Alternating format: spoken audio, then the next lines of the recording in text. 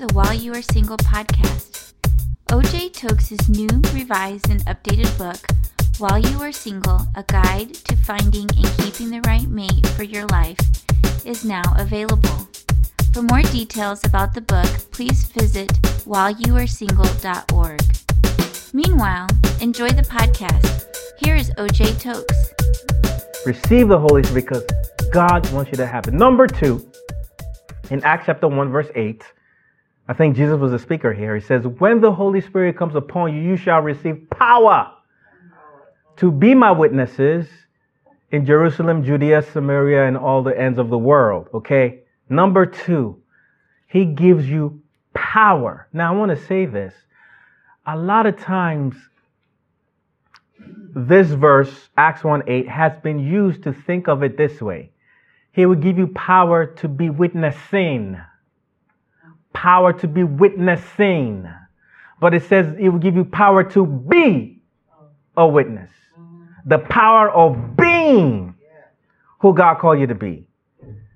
The Holy Spirit will empower you to be who God called you to be. You ever been to court or watched programs on television in the court situation? How many of you have heard of the term a strong witness? Okay. A strong witness means that person says something that swayed the decision. That person said something that whomever the witness is for, whether it's for the prosecution or for the defendant, the witness said something that caused the jury and everybody to say, okay, this is the truth. That's a strong witness. That person that what they said sways people toward whatever the witness is representing. Okay. Along the same lines, when we receive the Spirit of God, He will empower us to represent God correctly. So that when people see your light, they're like, I want that. That is what it's talking about. To be, the power to be a witness. Unfortunately, because of not having the Holy Spirit or not allowing the Holy Spirit to lead us, what happens is some people, instead of being a witness, they are being a weakness. A weakness. The Spirit of God will give you power to be a witness. Power to live a godly lifestyle. Now, some of you might understandably argue that, Tokes, I don't buy that, Tokes. I don't. Because I know a lot of Christians. I know they are filled with the Holy Spirit because they're always speaking in tongues in front of me. They're quick to quote scripture, quick to speak in tongues, quick to tell me that do I have the Holy Spirit, and because I don't have the Holy Spirit, something's wrong with me. And they are the meanest people I've ever met. They are mean. They are rude. They are judgmental. So this power you're talking about, I don't see it, because if the Holy Spirit is supposed to give you power to be a witness, a power to live a godly life, well, these people, man, I don't know, because I don't see it in them. And I know they have the Holy Spirit because they're speaking in tongues. You have a good point. But there's a difference between having power and using power. If I switched off the lights in this room, does it mean there's no power in this room? No, it's just switched off. In those cases, they have switched off the Holy Spirit. Remember, a few minutes ago, I told you, don't quench the Spirit. 1 Thessalonians 5:19. Don't put out the Spirit's fire. In those cases, we're just taking for granted that those people were actually recipients of the baptism of the Holy Spirit. Let's assume that's the case. But yet they're not representing God the way they're supposed to. In those cases, those are individuals that have not allowed the Spirit to lead them. They've not allowed the Spirit to lead them. I stand corrected, but I think it's in Luke 4 or Mark 4, one of those scriptures where it talks about Jesus being tempted in the wilderness. The Bible says the Spirit led him to the wilderness. Okay? So he went to the wilderness because the Spirit of God took him there. Then after the whole fiasco, the Bible says he returned with the power. People want to return with the power, but they don't want the Spirit of God to lead them. the manifestation of power comes forth when we let the Spirit of God lead us. Then we can get a return with power. Okay, so that's the situation there. So number one, God wants us to have it. Number two, He'll give you power to be a witness. Number three, and this goes back to what Sonia alluded to earlier, in Romans chapter 8, 26 to 27, I'm paraphrasing here. It talks about how the Spirit helps us in our weaknesses. For we do not know how to pray like we ought to pray. Like we ought to pray. Different translations put it differently. But the key is, it's not that you're not praying. Sometimes it's just that we don't know what we ought to pray. Like we ought to. We pray, but how many of you have been in situations where you don't even know what to pray? You don't even know what to pray. And in some cases, maybe you know what to pray, but you don't know how to pray it to really affect change. Well, that's where the Holy Spirit comes. One of the mainstays of the Holy Spirit is when you receive the baptism of the Holy Spirit, you receive your own, what people call prayer language. You speak in tongues. Now, let's not confuse that with the gift of tongues. There's a gift of tongues, and it's really a gift of diverse kinds of tongues. Okay, that's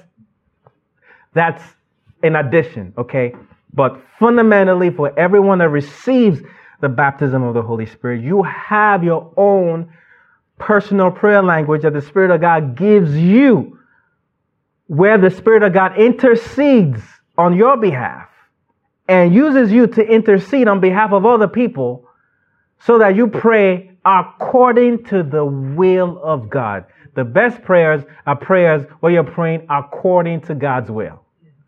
Imagine what you and I can accomplish when we only pray like we ought to pray according to God's will. And that's where the Holy Spirit comes into the picture. He intercedes on your behalf.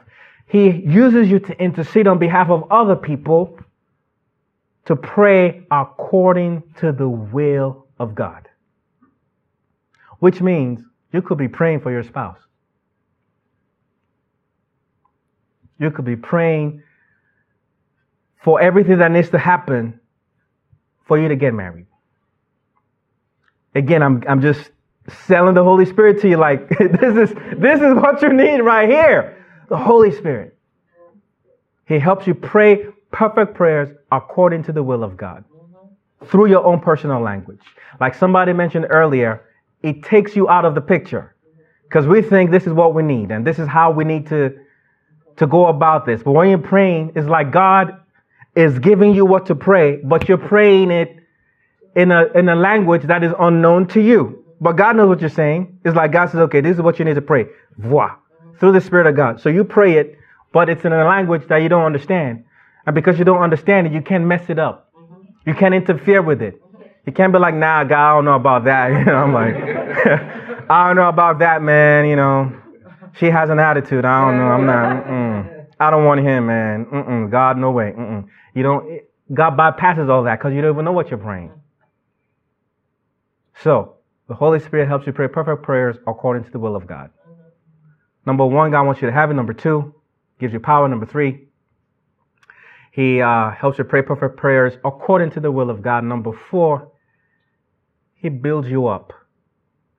1 Corinthians chapter 14, verse 4. 1 Corinthians 14, verse 4. He who speaks in a tongue edifies himself. Okay? When you receive the baptism of the Holy Spirit through the prayer He gives you, your own language, when you pray in your prayer language, you build yourself up. Okay? Number 5, Jude chapter 1 verse 20. Some say Jude 20 because Jude is only one chapter. Jude is the last book before Revelation. Okay? It says, building up your most holy faith, praying in the Holy Spirit. Sometimes you may hear the term praying in the Spirit. It's a euphemism or a way of saying you're praying in tongues. Okay? So building up your most holy faith, praying in the Holy Spirit. You build up your most holy faith. Not only do you build yourself up, point 4, point 5, you build your most holy faith. And number 6, some of you may have heard people tell you this, that when you pray in your prayer language, which again is a consequence of receiving the baptism of the Holy Spirit, that the devil doesn't know what you're saying. And because he doesn't know what you're saying, he can't stop it. Okay? The devil doesn't know what you're saying, and because you don't know what you're saying, because he doesn't know what you're saying, he can stop it. Now that sounds fancy, that sounds real nice, that's cool. But like I always try to tell people, you don't receive something just because somebody said it, or just because it sounds cool, and just because the person is popular or known and stuff like that. You need to know it for yourself. Okay, that's cool, but is there some kind of scriptural reference to it that helps me confirm that that's the case? Well, years ago, I discovered some things that lines up with that assessment. And in 1 Corinthians 14, verse 2, we are told that he who speaks in an unknown tongue speaks to God, not to man. Nobody understands him. You don't understand you. I don't understand me when I'm praying in my language, when I'm praying in an unknown tongue. However, in the Spirit, he speaks mysteries. 1 Corinthians 14, verse 2, he who speaks in an unknown tongue speaks to God. Nobody understands him. But in the Spirit, he speaks mysteries. Okay? Let's have that in mind. So when you pray in your prayer language, you speak mysteries. You don't understand it. Nobody understands it. That's why it's for your personal privacy. It's something you should do privately in your own time. But God understands what you're saying. Because you're not speaking to man. You're speaking to God. Within your prayer are mysteries. Then, in 1 Corinthians chapter 2, verses 7 to 13, but we're going to really look at 1 Corinthians 2, verse 7. It says, we speak the wisdom of God in a mystery. We speak the wisdom of God in a mystery. Let me stop right there. Okay, so we know that, when I pray in an unknown tongue, when I pray in my prayer language, I speak mysteries. 1 Corinthians 2:7 lets me know that we speak the wisdom of God in a mystery, which lets me know that when I pray in my prayer language, I'm speaking the wisdom of God within that language, because the wisdom of God is within the mysteries in what I speak. Then in 1 Corinthians 2, verse 8, it says, the wisdom of God, which the rulers of this world did not know. Because had they known it, they wouldn't have crucified the Lord Jesus. They didn't know the wisdom of God. Had they known the wisdom of God, they would not have crucified Jesus. Which lets me know that when I pray the mysteries, when I pray in my language, within that language are mysteries. Within those mysteries is the wisdom of God, which the rulers of this world do not know. And therefore, it lets me know when I'm praying in my language, the devil doesn't know. Now, let me qualify the fact that it says the rulers of this world. In John 16:11, it says, the prince, some translations say, the ruler of this world is judged. That is the same when it says in 1 Corinthians 2, verse 8, where the rulers, plural, but the rulers are like in Ephesians chapter 6, 10 to 13. We do not wrestle against flesh and blood, but principalities and rulers of the darkness of this age. They are under the ruler of this world, the prince of this world, the devil. Okay, that's the connection there. So where he says in 1 Corinthians 2, verse 8, the wisdom of God, which the rulers or the prince, depending on what translation you have, of this world did not know. Therefore, had they known it, they will not have crucified the Lord Jesus. The point I'm trying to make is when you pray in your language, the devil doesn't know what you're saying, so he can stop what you're doing. He can stop God's plan for your life. Had they known the wisdom of God, they will have stopped or tried to stop God's plan through Jesus. But because they didn't know it, they couldn't stop it. Similarly, you're praying in your language. Most of your prayer is in your language. The devil can't stop it and bring roadblocks. How many of you have felt like, hey, God is leading you in a certain direction, you're going in that direction, and you face roadblocks? Every time, roadblocks.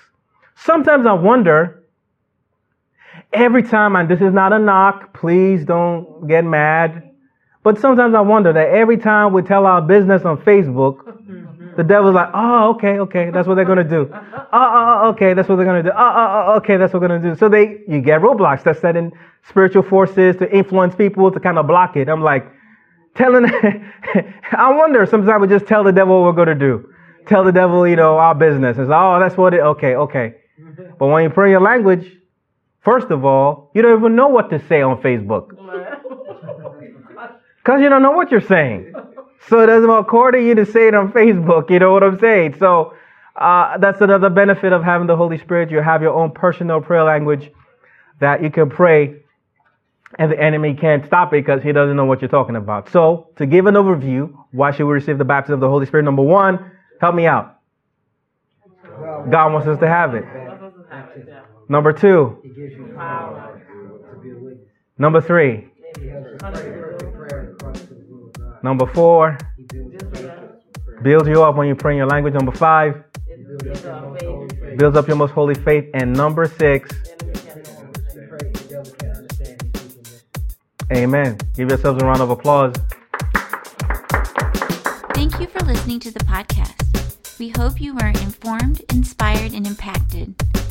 If you'd like to learn more about OJ Tokes, his books, blog, music, and his monthly ministry for singles, please visit whileyouaresingle.org. That is whileyouaresingle.org. If you've been blessed by the podcast, we encourage you to please share it with your friends. Until next week's podcast, take care and stay blessed.